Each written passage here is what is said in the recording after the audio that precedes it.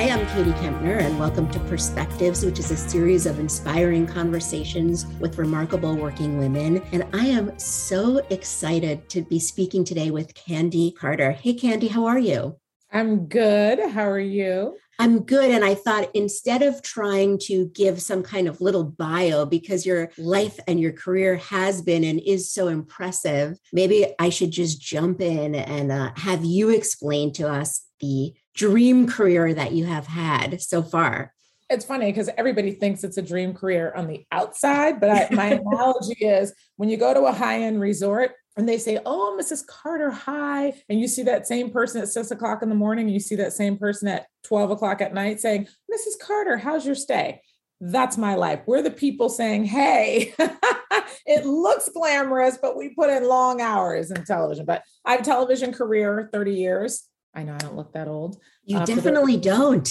Who can't see me. I started in television right out of college at CNN.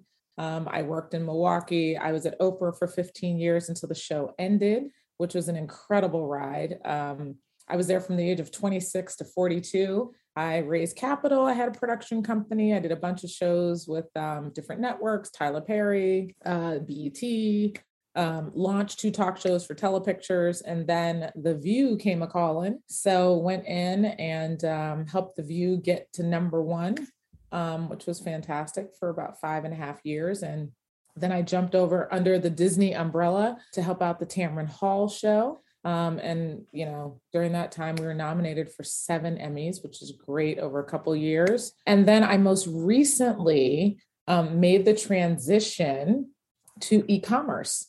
So I'm at a production company / e-commerce company called Knocking, like knock on a door, knocking.com. And we basically sit between brands and media companies. And we help brands get on media companies. And when we air e-commerce, the media companies make money, the brands make money, and we make money. So it's something that when you're on the television side, like I was as an executive producer, you're looking for non-traditional revenue because the ratings are down, the ad dollars are going all over the place to streaming networks. And this is a really exciting, pioneering space that I just jumped into. And it's a tech company, which is very cool. So there's the summary. Well, it all sounds fabulous. Let me ask you a question. Throughout your career, and I know what you mean about a dream job, however it looks, you have to put in the work. And was there one thing where you said, now it's time to move on? Did you kind of plan it out, or did you just sort of go with the flow? Because there's really very different ways of trying to figure out your career.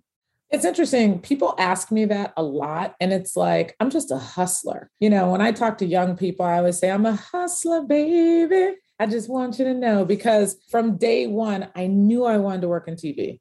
I just knew I wanted to work in television and I was going to make it happen. It took me 11 months to get a job out of college. I didn't just get a job. I was like working at the Gap outlet and telemarketing, and, all my friends had jobs and I didn't. So I've always been very focused on learning how to do television, teaching myself. If I got in a shop, I just taught myself everything. And, I'm always looking and searching and talking to people. And I always say, I don't turn anything down with my collar. And I went to visit my parents in Milwaukee and I started knocking on doors at TV stations, and one station let me in and they were like, "Oh my God, you're so fun, blah, blah, blah, blah." And 3 months later, they offered me a job. I'm like, yes, because I say yes to everything.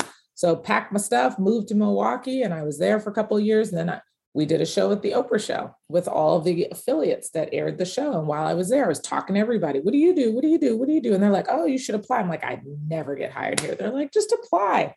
I'm like, "Okay." So of course I did it. And a week later, I was hired at Harpo. So for me, I always say, like, I'm the chick who like jumps off the building, and I know a parachute's coming at some point. You know what I mean? I'm not really that worried about it. I haven't hit the ground yet. But so no, nothing has really been planned. I've just been really hustling for opportunities. And then when I would get the opportunity, I would hustle within the opportunity to teach myself more, to learn more, teach myself how to produce, et cetera, et cetera. And that's kind of been my road up until this current transition. For the first time in my entire career, I was able to take a breath. I transitioned off the Tamron Hall show in October and I traveled for 4 months. It was when COVID had kind of died down a little bit. And I went to Newport and I sat on the rocks and I just meditated and I took in the air and just sat still. I talked to people and I was like, wow, I've been working for 30 years. I've done incredible things. But I'm working like I'm 3 years out of college. I'm doing 17-hour days, 6 days a week, stress. My hands were hurting because I was sleeping with my hands balled up so tight. And I was like, I'm 53 years old and friends are dying and having strokes and heart attack. I just talked to somebody who had a massive heart attack at 53. And it's been a huge paradigm shift for me to say, I have 30 years of experience. I'm going to take that experience and work smarter. Right? I'm going to help and grow a business without having to kill myself to do it. Right? And be in environments that aren't healthy, and I just, quite frankly, I tell friends, I'm like the Gen Zers and the millennials. I want more for me. I need my me time. You know what I mean? And I remember young people in my office would say, I need a mental health day or whatever. And older folks like us and older would be like, oh, these kids, they're soft, whatever. And now, I'm like, hey, there's some value to that. Right? Really like taking that in. And I think the pandemic made it even more so since people were forced to really take a break, although not stop working, which actually made, a lot of other issues. But for me, it was not traveling, that I was able to take a break mentally a bit and just say, wait a second. Is this how I want to do this anymore? Is this how I want to do this anymore? I think that's very important for women to reevaluate as they go along in their careers. I'm 52, same thing, think like, wait a second. I see people, just hustling every second. You can be a hustler and also be listening to your intuition. I think that's the thing. It's not one or the other, right? No, it's not. And it's funny because I've adopted this new thing in my life. And I say, and I tell my husband and I force him to do it. I live my life now like I'm on vacation. And I say that because, somebody said to me once, real shit happens after 50. And it just does. And I don't know if we're closer to, we've crossed the 50 mark. So we're headed closer to, leaving this earth than before. And we're maybe more aware of it. But I live my life like I'm on vacation. So we have a front porch. And I put heat lamps out there and I got heated blankets from Costco and I would sit outside and have my coffee because if I was at a resort, I wouldn't stay in the hotel room. I'd go sit on the patio, even if it was chilly.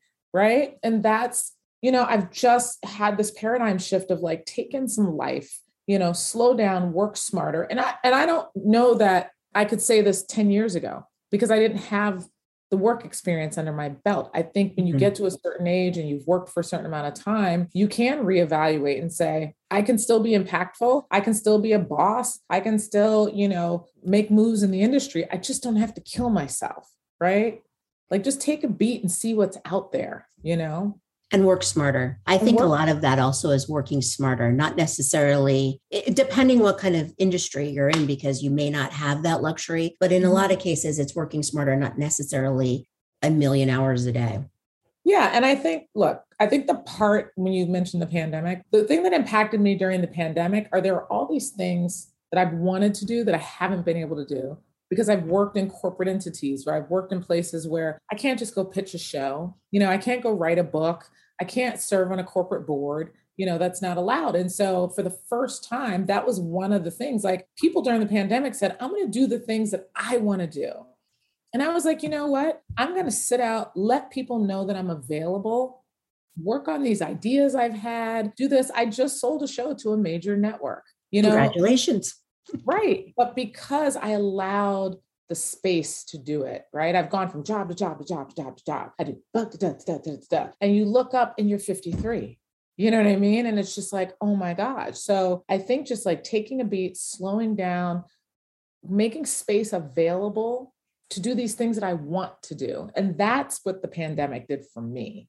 You also mentioned something that I think is really important for working women. I mean, working everybody, but you tell everybody what you're looking for. I just had lunch the other day with a friend of mine who is a very, very successful cosmetic dermatologist. And she wants to begin to be on boards. And she said, Katie, you should be on boards too. I said, well, I don't know if I want that. She said, but if you do, you need to do what I did. Everybody I meet, I tell them, I like to be on a board. I'm interested in that now. And maybe somebody would have never considered her for a board and now they would have. So letting people know what you're looking for in a non-pushy way, because people don't like that either, is a really important thing to do, to stand up for not stand up for yourself, but let people know your intentions and what you're looking for. So that's an amazing point.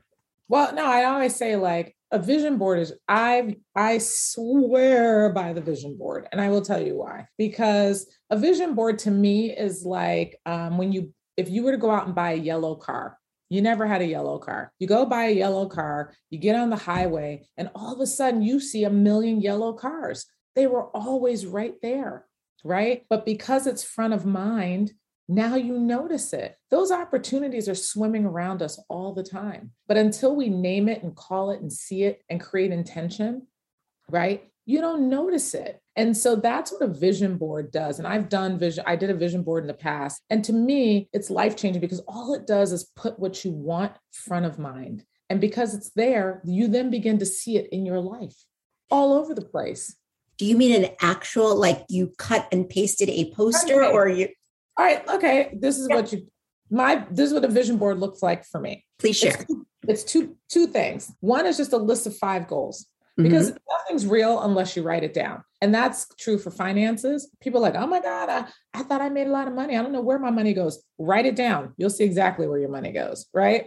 If you write it down, it's real. 3 goals. Don't do more than 3 and put it in your closet. Every day you wake up, you look and you go, here are my 3 goals. So then you have shape, intention, and mission, right? And so when you're out and about, because you're looking at that every day, you will go in that direction. You will make the right choices, right?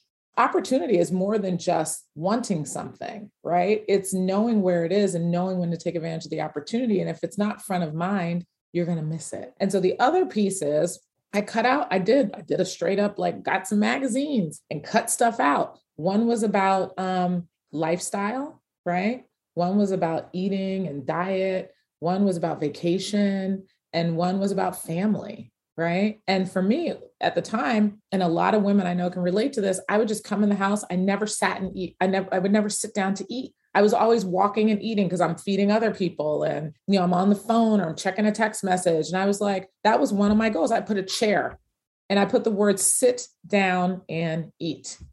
And just like slowing down to do something that simple, I had an X through a phone so that when I come in the house, I'm not on my phone, that I can actually give attention to the people in my life, So, and it's valuable because I would wake up in the morning, I'd look at it and remind myself, okay, when I come back, or when I go downstairs, I'm going to say hello. How many times have people who are so busy, you see your child for the first thing in the morning, everybody's racing to get out of school. There's no like, hey, honey, how are you? Big hug. Good morning. There's none of that. It's like, you got your lunch, you going? Honey, I got to go, blah, blah. Boom, everybody's out. Like at some point we have to slow down, right? And that's where I am in my life, but I want to do it before it's too late, before something happens where I could have just hugged my child and said, I love you in the morning. Right. So you're absolutely right. And then they grow up and they leave. Right. Although sometimes they come back briefly, then they leave again. So, right. And you miss that time. A lot of folks had them the whole pandemic. There's that, but okay. I'm an old mom. I have a 13-year-old and a 19-year-old with special needs. So he'll always be with us, but I'm like 53 with a 13-year-old. So I'm like that old mom in the classroom. Yeah, I think that's good though. I had my kids on the very young, on the younger side. And I always feel it would have been smarter to maybe have waited a little more, but now you're free. There's that. Right. I have these great adult kids, young adult kids that are so much fun and their own people. But so I wanted to ask you something before there's so much I want to talk with you about, but I want to talk with you about your TEDx talk. It was so good about truth, about speaking the truth. And let me just preface this by saying I am the daughter of a philosopher, a philosophy professor. So truth, speaking the truth, always had, in a different way than your talk, had a lot of meaning in my family. But can you share a little bit about what your talk was about? Well, it's interesting because I say, you can say things with love. And I think it's so important to just be honest with people. And I think in so many ways we teach our children, I start the talk by saying, we were at a barbecue and my godfather used to burn the chicken all the time. I would love to have just said to him, like, is it possible to get a piece that's not burnt? Because I really don't like burnt chicken. But my mom says, you be quiet. Give me that. Be quiet. Just peel it off and eat it. We're taught at a very young age to tell white lies or to not be honest with people and not tell the truth. And when I had my production company, we used to pitch shows in LA. And, I noticed we fell for it the first time, but the executives will say anything in the room because they don't want to hurt your feelings. They don't want to say anything that you're there, you get all the way to Los Angeles and you want to pitch your show and you're all excited and they don't want to hurt your feelings. But wouldn't it be better to tell me the truth than to have me go back and you ghost me for 2 weeks and I'm thinking I'm selling a show and you never call? And so that was kind of the basis of my TED Talk. And, in work and in life, I wanted to be honest with people. But what I realized is not only is it hard to tell people the truth, but people don't want to hear it, and I understand that. And so you think about reviews at work, all of it. And so I would just say to people, I would say the truth with a little bit of humor and at the end just say, said with love, and people chuckle, but they can hear it. And I just think there's an opportunity for all of us to be able to be more honest in our interactions with people, because if your intention is to help somebody, then it's okay to tell the truth, but you can always tag on said with love, as a way to kind of soften the blow. But I do believe that if your intention is in the right place, it's something I learned from Oprah, intention. If your intention is authentically to help somebody, then it's okay to be honest. If your intention is to be nasty or to hurt somebody, then keep your mouth shut. Yeah. No, that's great advice. And I want to make sure to talk with you. You mentioned Oprah. I would love to talk with you about media and where media is today and the type of, shows that you've worked on, because there's such an opportunity to bring people together. And at the same time, the media has also become incredibly divisive. And I'm curious, for having spent so much time in the media world, what role do you see media having now? And specifically on these kind of talk shows, but what role do you see media having now? It's such a broad question because there's so much. I know there is. Look, the bottom line is media is what is where you go, right? Yeah. So it used to be when you only had the 3 big networks and a couple of cable channels, it was like, you could really be upset if the media was really right or left or, all of the above. But now there's so many places to go. You could literally never look at news and be entertained 24 hours a day. There's so many streaming channels and everything. I will say for traditional talk shows and opinion shows, they reflect what's happening in the world, right? We had a very polarizing political situation for the last 4 years or whatever, 5 years. And media reflects that, right? And so if you're into that, then you get sucked into that world. I think social media is as powerful as media, right? That's a big change. It used to be media and social media. Now it's arguably social media. Social media is breaking stories on Twitter and places before it even gets to the media. So it's just a really interesting time. And then I'm now in e-commerce. That's a whole nother part of media, right? That we know e-commerce like Amazon, right? But now we're seeing this ability to buy things while you're watching television. That's incredible. Yeah. So this, and advertising, will e-commerce kind of, if e-commerce is here and low and advertising is up here, do they then start meeting? Are they getting closer together? There's a lot happening. Does the traditional talk show go away? Look at Red Table Talk, hugely successful on Facebook. Yep. Right? Are expensive daytime shows a thing of the past? Will we see more local news? There's just it's a broad question because there's a lot going on in the industry. You just had a huge merger. So now you've got these big behemoth media companies. What does that mean? What's happening with Netflix? You know what I mean? There's just so much.